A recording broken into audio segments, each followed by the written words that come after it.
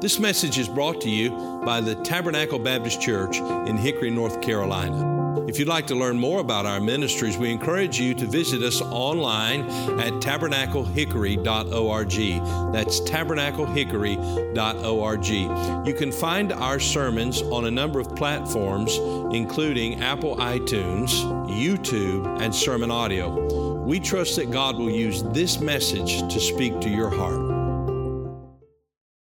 I'd like for you to take God's Word, go with me to Acts chapter number 1. Acts chapter number 1, and we're continuing here in the beginning of this year to look at the theme, back to the basics of the New Testament church. Back to the basics of the New Testament church. Life gets complicated, doesn't it? And Satan certainly desires to complicate it for us. And if he leaves us alone, our flesh has a tendency to do so as well. And we need the simplicity of the Christian life. And it is a simple life. It is simple, as I had a discussion this week. It is a simple thing when you really think about how one comes to know the Lord. It's all by faith, believing in Jesus Christ, the Son of God. And so we are desiring, as we come into a new year and a new decade, to get back to the basics. We need to do that, don't we? In our lives and in our church. And so we've looked at some thoughts as we think about getting back to the basics of the New Testament church. We look, number one, at the Lord's presence among us. That when we meet together, we're not just coming as individuals who have a time that we acknowledge God, but we are actually coming together as believers, as a body, into the presence of the Lord, and He is with us. Oh, how that should revolutionize the way we approach coming to church, meeting together, and that the Lord is with us this morning. His presence is among us. He is here in this moment, and we thank Him for it. And then we looked, secondly, last week at the Lord's plan for us. What are we to do? Well, we are to be witnesses in all the world of the message of the gospel. And now we're going to look this morning at the Lord's power through us. The Lord's power through us. How are we going to fulfill the plan that God has given to us to fulfill? And so I want us to look at Acts chapter 1. And verse number 6, when they therefore were come together, they asked of him, saying, Lord, wilt thou at this time restore again the kingdom to Israel? And he said unto them, it is not for you to know the times or the seasons which the Father hath put in his power. Here's the question that they have, Lord, what are you going to do now? Now that you have arisen from the dead, will you now deliver us from Roman oppression? Will you now restore the kingdom to Israel? And what we find here in the response of the Lord Jesus is that what we know is not nearly as important as who we know. And if we know Him, that's all we really need to know, isn't it? And so I pray that God would help us, that God would help us in 2020 to enter into a deeper fellowship and communion with the Lord. And so the Lord answers the question. He says, it's not for you to know.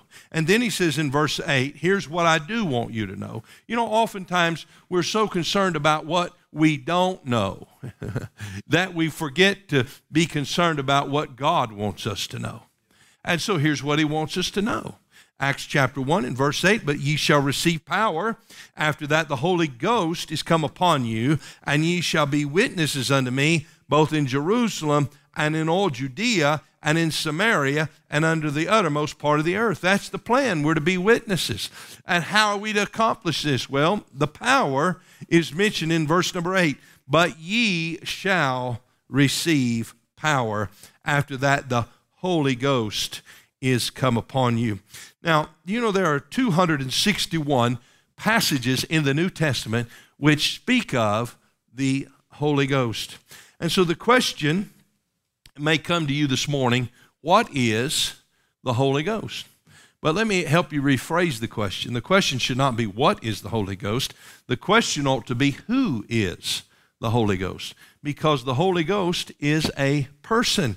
The Holy Ghost is a part of the Godhead, a member of the Holy Trinity, the three-in-one. You have God the Father, God the Son, and God the Holy Spirit. And the Holy Ghost was involved in creation. And he gives spiritual life to believers. He is the one who inspired the human penman to record God's Word, the Bible. The Holy Spirit gave life to this book. And we see that he teaches believers. Jesus said he will teach us all things. And he gives us understanding of the Word. Jesus referred to him as our comforter. He convicts and reproves the world of sin. He indwells the believer. He communes with us. He leads us. He speaks to us. And as we find in Romans chapter number 8, he prays for us. Thank you, dear God, for the Holy Spirit. And if the church is going to be the church, then the church cannot be the church apart from the power of the Holy Ghost. The Bible tells us in Romans chapter 8 and verse number 9, I invite you to turn there with me, Romans chapter number 8 and verse number 9, as the Apostle Paul here in this 8th chapter is speaking to the believers at Rome concerning the ministry of the Holy Spirit in their lives. And he says, beginning in verse number 9, but ye, that's the believer, ye are not in the flesh, but in the Spirit. That word is capitalized, isn't it? That means the Spirit of God living in you. If so be that the Spirit of God dwell in you. Now, if any man have not the Spirit of God, he is none of his. And if Christ be in you, you see, if the Holy Spirit's in you, let me tell you who else is in you. Jesus Christ is living in you. And he said, if Christ be in you, the body is dead because of sin. That's the body of flesh. It is positionally, it is recognized as dead because of sin. But the Spirit is life because of righteousness. Before you were born again, you were dead in the trespasses and your sins. You're dead to God, dead to the world, dead to the flesh, dead to the Spirit, rather. You are dead. You do not have spiritual life. But the moment that the Holy Spirit comes into your dead body, he quickens you. That old dead sin nature is made alive unto God through the power of the Holy Spirit. Notice what he says in verse 11. But if the Spirit of him that raised up Jesus from the dead dwell in you, he that raised up Christ from the dead shall also quicken your mortal bodies by his Spirit that dwelleth in you. That is a powerful thing, is it not? To think that the Holy Spirit, the Spirit that was in the Lord Jesus and caused him to come up out of that grave, if that Spirit is in you, that's a powerful thing, isn't it? And you say, well, I'm having a hard time overcoming this sin, and I'm having a hard time with this habit, and I'm having a hard time with these thought patterns, and I'm just having a hard time doing what I need to do. Well, let me tell you, friend, there's no excuse for you and I, because we have, as believers, the Holy Spirit in us, and that's the Spirit that quickened Jesus, and he rose from the dead. That Spirit dwells in us and empowers us to serve God and to do what pleases him. And Paul said in 2 Corinthians chapter 3 and verse number 5, he said, not that we are sufficient of ourselves to think anything as of ourselves, but our sufficiency is of God. What makes us sufficient as Christians? It's not us. It's not our talents. It's not our abilities. It's not our personalities. It's not our winsomeness. It is only the fact that God is in us. He makes us sufficient. Paul goes on to say in verse number 6, who also hath made us able ministers. What makes us able? It's nothing but the Spirit of God. He says, not of the letter, but of the Spirit. For the letter killeth, but the Spirit giveth life. Praise God that we have the Holy Spirit living us. And the Holy Spirit is our source of power. Now, I want you to notice some things about this power as we find it revealed, as we find it recorded for us in the pages of God's Word. Number one, I want you to see the manifestation of his power. the manifestation of his power. Let's look in Acts chapter 2 and verse number 1. And the Bible said, and when the day of Pentecost was fully come, they were all with one accord in one place. And suddenly there came a sound from heaven as of a rushing mighty wind, and it filled all the house where they were sitting. And there appeared unto them cloven tongues like as of fire, and it sat upon each of them.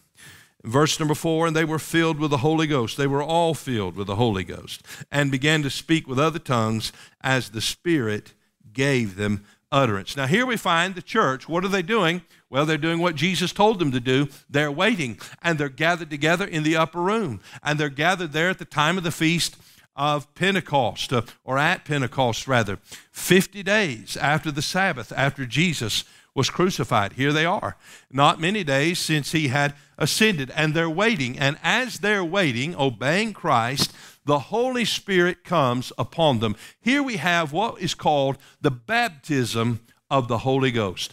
The baptism of the Holy Ghost took place in the life of the church in Acts chapter number 2 and verse number 1. And it came, as we see in verse number 2, suddenly. It came suddenly. And it was revealed, it was openly revealed that something dramatic was taking place. Something that had never happened before was taking place. The Holy Spirit of God, as Jesus said, is coming down upon the believers, and he is coming to baptize them, to indwell them, and never to leave them again. Aren't you glad to know that once the Holy Spirit has come into your life, he will never leave you? And so here we find that the Holy Spirit manifests himself. Now, how does he do it? Quickly, 4 ways. Number 1, there was a sound heard by all. A sound heard by all. And suddenly there came a sound from heaven as of a rushing mighty wind, and it filled all the house where they were sitting. There was a sound that was heard by all. You know when you hear the wind, right? It makes a powerful noise. You can't see it. If you're outside, you can feel it, but you can certainly hear it as it howls. You can hear that tempestuous wind. And here coming into this house where the disciples were gathered was the sound of a rushing, mighty wind, a powerful wind.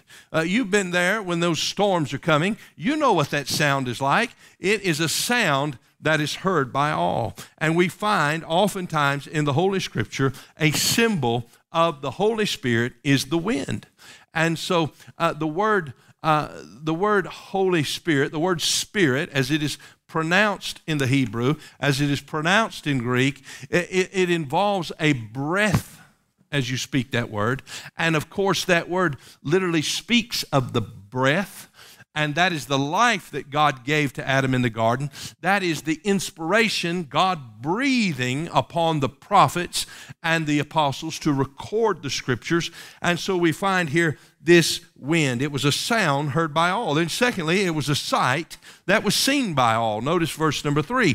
And there appeared unto them cloven tongues like as of fire, and sat upon each of them. Imagine that sight. Here is this thing that looks like fire, and it looks like a tongue, and it is appearing, it is setting upon each of them. And there the Lord is showing through this picture, through this image, that the Holy Spirit is indwelling every believer. And so we see it's a sound heard by all, it is a sight seen by all. And John Phillips tells us this regarding what took place and what takes place in the life of a believer when he receives the Lord Jesus.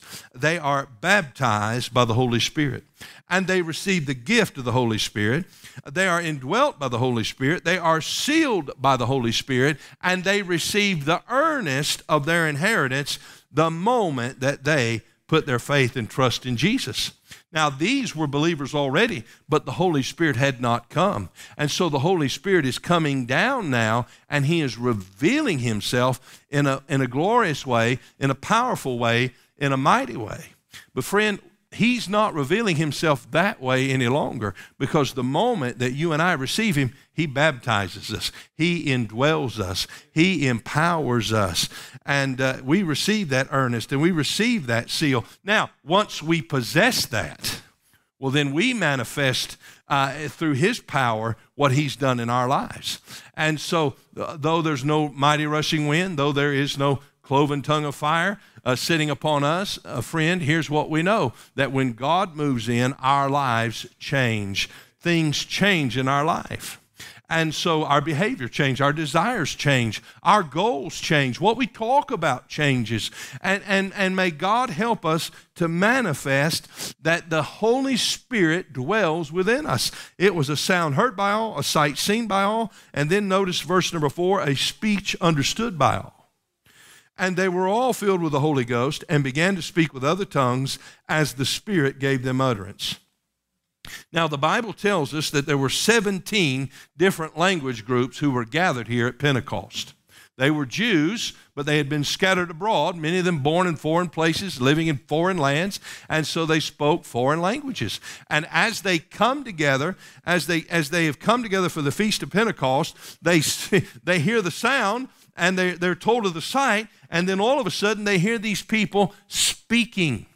And what are they saying? Well, the Bible tells us in verse number 11, we do hear them speak in our tongues the wonderful works of God.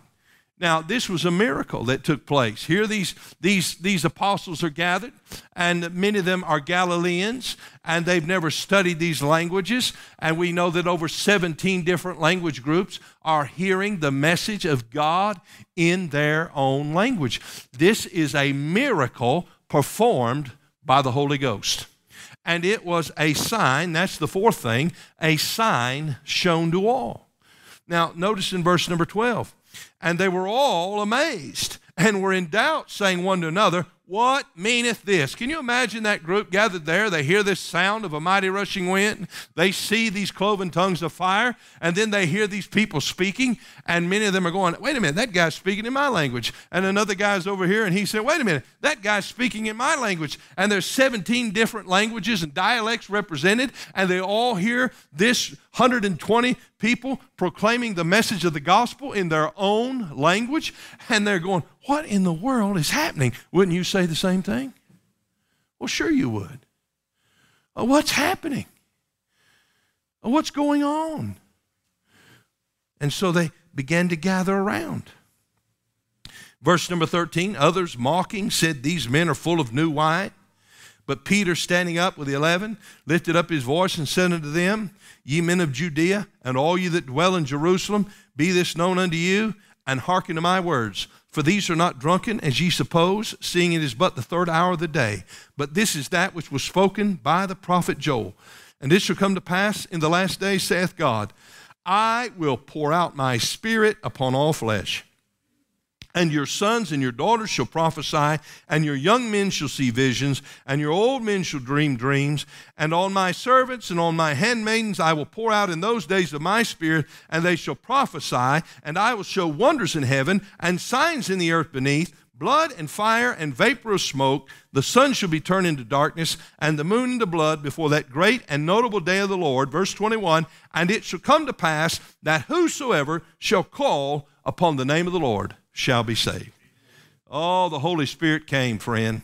And when he came powerfully, he came unmistakably, he came clearly, he came with a sound that was heard by all, he came with a sight that was seen by all, he came with a speech that was understood by all, and he came with a sign that was shown to all. Listen, if the Holy Spirit lives in you, you know that you know it. Something has changed in your life. God is now abiding in you. That's what it means, friend, to be born again. And so we think, secondly, of the magnitude of his power. We've seen the manifestation of his power, but I want you to notice the magnitude, the far-reaching scope of his power, the degree, if you would, of his power. Now, in Acts chapter 2 and verse number 37, as Peter is preaching to those men who are wanting to know what's happening, he's preaching the message of Jesus. And in Acts chapter 2 and verse number 37, the Bible said that as he preached, that when they heard this, they were pricked in their heart. That is the work of the Holy Ghost, to convict them, to show them their need for Christ. And they said unto Peter and to the rest of the apostles, men and brethren, what shall we do? Isn't that the question? Isn't that the question? What is it that we should do? That's what the world wants to know. What do we do? How can I be saved? Having heard the message of Christ, what am I to do? Verse 38, then Peter said unto them, repent and be baptized, every one of you, in the name of Jesus Christ, for the remission of sins, and ye shall receive the gift of the Holy Ghost. For the promise is unto you and to your children and to all that are afar off, and as many as the Lord our God shall call. Verse 40, and with many other words did he testify and exhort, saying, save yourselves from this untoward generation. Verse 41, then they that gladly received his word were baptized, and the same day there were added unto them about 3,000 souls. There were 120 or so gathered in that upper room, but by the time the day was done, there were 3,120 in the church. Praise God. You see, here we find the magnitude, the degree of his power was to save in one moment 3,000 souls. Now let me tell you something, friend. It didn't stop there, and aren't you glad? The Bible tells us in Acts chapter 2 that the believers had all things common and they were unified. In Acts 2:42, the Bible tells us that the gospel advanced and new believers were added unto the church daily. In Acts chapter 3, the Bible tells us that the apostles went up to the beautiful gate and they healed the lame man. The crowds gathered. They heard the message of the gospel. 5,000 in one day saved because of the message of the glorious gospel. In Acts chapter 5, there was sin in the church, and that sin was exposed, and that sin was judged as a work of the Holy Ghost. And afterward, there were many who came to faith in Jesus. In Acts chapter number 6, there was division in the church. You said 2 bad things in a row happened in the church. Yes, but they were dealt with by the power of the Holy Spirit. They were dealt with in accordance to the Scriptures, and the message of the gospel marched on, and people were added to the church. The Bible tells us in Acts chapter 8 that the gospel was proclaimed in Samaria with power, and many were saved. Philip was led of the Spirit to the Ethiopian eunuch, and he led him to Jesus, and he was saved. Saul, the chief persecutor of the church, on the road to Damascus, the Lord spoke to him and he was saved. And not only was he saved, but he was called into the ministry and became one of the apostles. In Acts chapter number 10, Peter receives a vision and Cornelius calls for Peter, and Peter goes to the house of Cornelius, who was a Gentile, and preaches the gospel to him, and he and his family are saved and they receive the Holy Ghost. In Acts chapter number 11, the church at Antioch is established. In Acts chapter number 12, James is killed. Peter is arrested. The church prays and the gospel advances, and Peter is freed by the Lord. In Acts chapter 13, the church at Antioch called missionaries and sent them out as the Holy Spirit led them. And they went throughout the whole earth proclaiming the gospel, preaching the gospel, and souls were saved, and churches were established, battles were fought, persecution and afflictions were suffered, trials endured, but churches were established and strengthened, pastors, evangelists, and missionaries were called, monies and lands and possessions were given, martyrs died, and more souls were saved, more churches were established, more battles were fought, more persecutions were suffered, and more trials endured, but the church prevailed by the power, the glorious magnitude of the power of the Holy Ghost. And friend, I want to tell you this morning that that power resides in the heart of every believer, and that power, it can be preeminent and use this congregation to reach this city. We don't have to have the greatest plan. We don't have to have the best programs. We don't have to have all the resources. But friend, we've got the power of the Holy Ghost living in us. We better get back to the basics of the New Testament church. We better get back to the Spirit-filled life. Oh, friend, the magnitude of the Holy Ghost and His power. Then we see, thirdly, the mandate of His power. We see the manifestation of it. It was unmistakable. It was clear. He's there. He's in His people. All the world could see it. We see the magnitude of it, the effect of it, the far reach of it, and what God can do through a group of people who are filled with the Holy Ghost. And then we see, thirdly, the mandate. Notice in verse 8 of Acts chapter 1, we read that verse again. But ye shall receive power After that, the Holy Ghost has come upon you, and ye. Would you say that word with me? And ye. Now, we don't usually speak the King's English, do we? Sometimes we say yuns. I mean, if you're really hick-town like me, right? Or y'all. But most of you refined, educated people just say you. Who's he speaking to? What's the word? Who? You. Me. He's speaking to all of us. Not just the pastor, not just the deacons. He's speaking to Christians. And ye shall be witnesses unto me. That is the mandate in Jerusalem and in all Judea and Samaria and unto the uttermost part of the earth. Look in chapter 2 and verse 4. And they were all filled with the Holy Ghost and began to do what, church? What did they begin to do? They began to what? They began to speak. Thank you.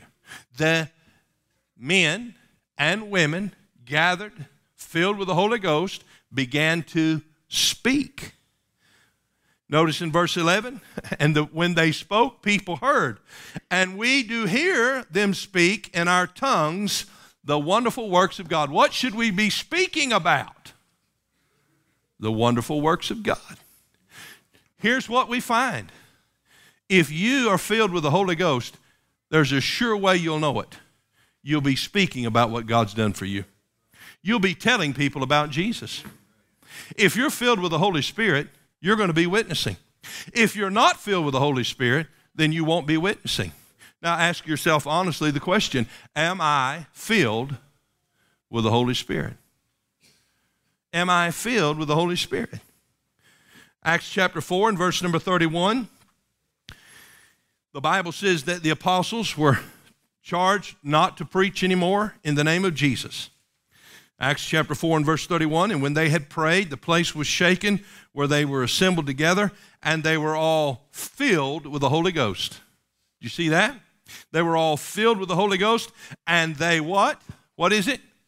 They spake the word. Oh, friend, if you and I are filled, we're going to speak. And they spake the word of God with boldness. Acts chapter number 6 and verse number 8, we meet a man named Stephen.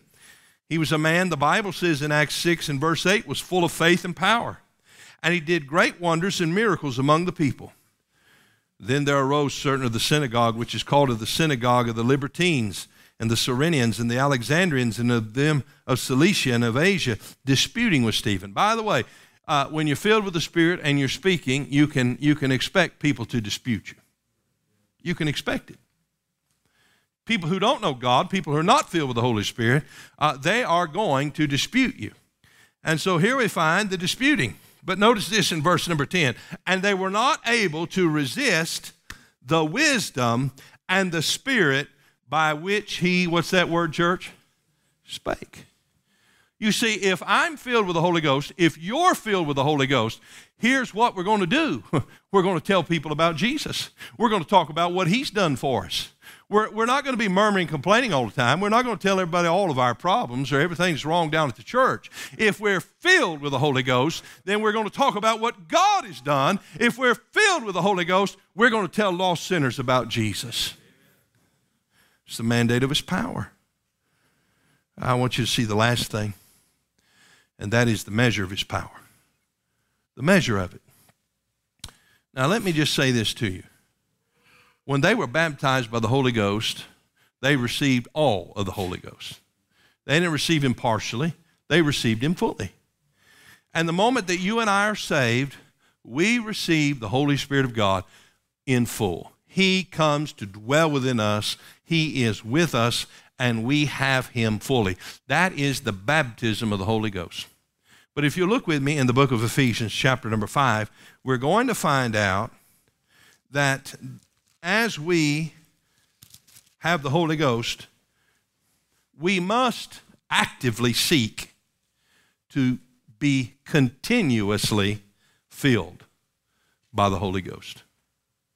We must actively seek to continuously be filled by the Holy Ghost. Notice, if you would, Ephesians 5 and verse number 18. The Bible says this, and be not drunk with wine, wherein is excess, but be filled with the Spirit. The word Spirit is capitalized. He's speaking of the Holy Ghost. He's speaking of the Holy Spirit. And the command is that you and I be filled with the Spirit. Now, as I mentioned a moment ago, when we received the Holy Ghost, we were baptized by the Holy Ghost. And not only that, but we received the gifts of the Spirit, and the indwelling of the Spirit, and the seal of the Spirit, and the earnest of the Spirit. But friend, if we're going to be filled with the Spirit, that is a moment-by-moment activity and pursuit in our lives to constantly be filled with the Holy Ghost. Let me read what John Phillips has said. He said, the filling is largely depending upon the individual believer. He can be filled one moment, and because of some disobedience, empty the next. The purpose of the filling is to change our temperament and make us like Jesus in his nature, person, and personality, so that in thought, word, and deed, we might show to him a lost world. The filling is always available to us, but our realization of it depends upon our cooperation with the Holy Spirit. On the day of Pentecost, all those present were filled with the Spirit. The filling is available to every believer. There is no exception, and there can be no excuse for not being filled. Now, the question comes this morning, are you filled with the Holy Ghost? You know the answer. And let me tell you that if you are not, you can be. And if you are not, there's no excuse for you not to be filled, and there's no excuse for me not to be filled. As believers in the Lord Jesus, the Holy Spirit lives within us, and we can be filled with the Holy Spirit. Well, you say, well, Pastor, if the Holy Spirit lives within me, how am I not filled? Well, we're not filled with the Holy Spirit when we are filled with self, when we are filled with sin, when we're filled with pride and lust and attitudes and covetousness. Then, friends, we are not filled with the Holy Spirit. We are filled with self. And if we're ever going to be filled by the Holy Spirit, you know what we're going to have to do? We're going to have to empty self. We're going to have to empty self. Now, I've got a cup here. It only holds so much water. But if I took a bulletin and I wadded up that bulletin and I made a big paper wad and I put it inside this cup, then it's not going to hold as much water, right? And then if I took my pen and I stuck it inside there, it's not going to hold as much water. You see, for everything I place in that cup, it's creating less and less room for the water in that cup. And friend, for the things that we put in our lives that do not please God, the things that are selfish and the things that are sinful and the things that are lustful, as we place those things in our lives, we are creating less and less room for the fullness of the Holy Spirit. And if we're going to be filled with the Holy Spirit, then we have to let God put his finger on our lives and begin removing some of that stuff out of our cup. Some of that stuff out of our lives, some of those bad attitudes, some of that unforgiveness, that bitterness that resides deep in our hearts that spews out from time to time. We got to get that out of our lives if we're going to be filled with the Holy Ghost. That covetousness and that greed, we got to get that out of our lives. That laziness and that slothfulness, that prayerlessness, we got to get that out of our cup if we want to be filled with the Holy Spirit. You know, the Bible teaches us that there are two ways that we can hurt and hinder the ministry of the Holy Spirit in our lives. Ephesians chapter number 4 and verse number 30, the Bible said, and grieve not the Holy Spirit. Grieve not the Holy Spirit. Now, if I'm going to grieve, that means I'm going to afflict with sorrow. That means I'm doing something that hurts the Holy Spirit. Maybe it's the language I use or the attitude I have or my lack of obedience to him, but there's something in my life that is grieving him. I can hinder the work of the Holy Spirit in my life. Not only can I grieve him, but the Bible says in 1 Thessalonians 5 and 19 that I can quench him. I can quench him. Now, when the Holy Spirit came, he came with two symbols. One was the wind and the other was what? cloven tongues like as fire. Now, have you ever seen a flame quenched? It's put out. Friend, I don't know, but there were times in my life when that fire was burning deep in my heart, and because of my disobedience, because of my lack of willingness to surrender, do you know what happened? That flame got snuffed out. That flame got extinguished. Now, that doesn't mean the Holy Spirit doesn't live within me. Oh, no. It just means that he's not burning in me like he once was. And I want to tell you that if our church is going to get back to the basics, if we're going to be what God wants us to be, we've got to be a Spirit-filled church. That means you have to be a Spirit-filled believer. I heard someone just last week say in a sermon they made this statement: if every member of my church was just like me, what kind of church would my church be? Pretty powerfully convicting, isn't it? I want you to think about you. I want you to think about your relationship with the Holy Ghost. I want you to think about the question and answer it honestly. Am I filled with the Holy Ghost? If the answer is no, I'm not, then the question is this: why? And then the question is this: what are you willing to do about it? Are you willing to come to the Lord today and say to him, Lord, I'm not filled with the Holy Ghost, but I want to be filled with the Holy Ghost. Would you forgive me? Would you begin to point out in my life the things that are filling my cup, that are crowding out the Holy Ghost? And would you help me, Lord, today to be filled with the Holy Ghost? And would you help me moment by moment to seek continually to be filled with the Holy Ghost? And let me tell you what God will do. He'll answer your prayer. And people will begin to look and wonder with amazement at what's happening in your life. And you'll be able to tell people about the Lord. Nobody will have to coerce you or coax you into it. You'll just automatically do it because you are filled with the Holy Ghost. Now, friend, if we're going to do the job God's given us to do, we have to be a church filled with the Holy Ghost. Amen? You know, if we're not filled with the Holy Ghost, let me tell you what we have. We have a body with no life. And there are lots of places in Hickory where you can go this morning and find bodies with no life. They're called funeral homes.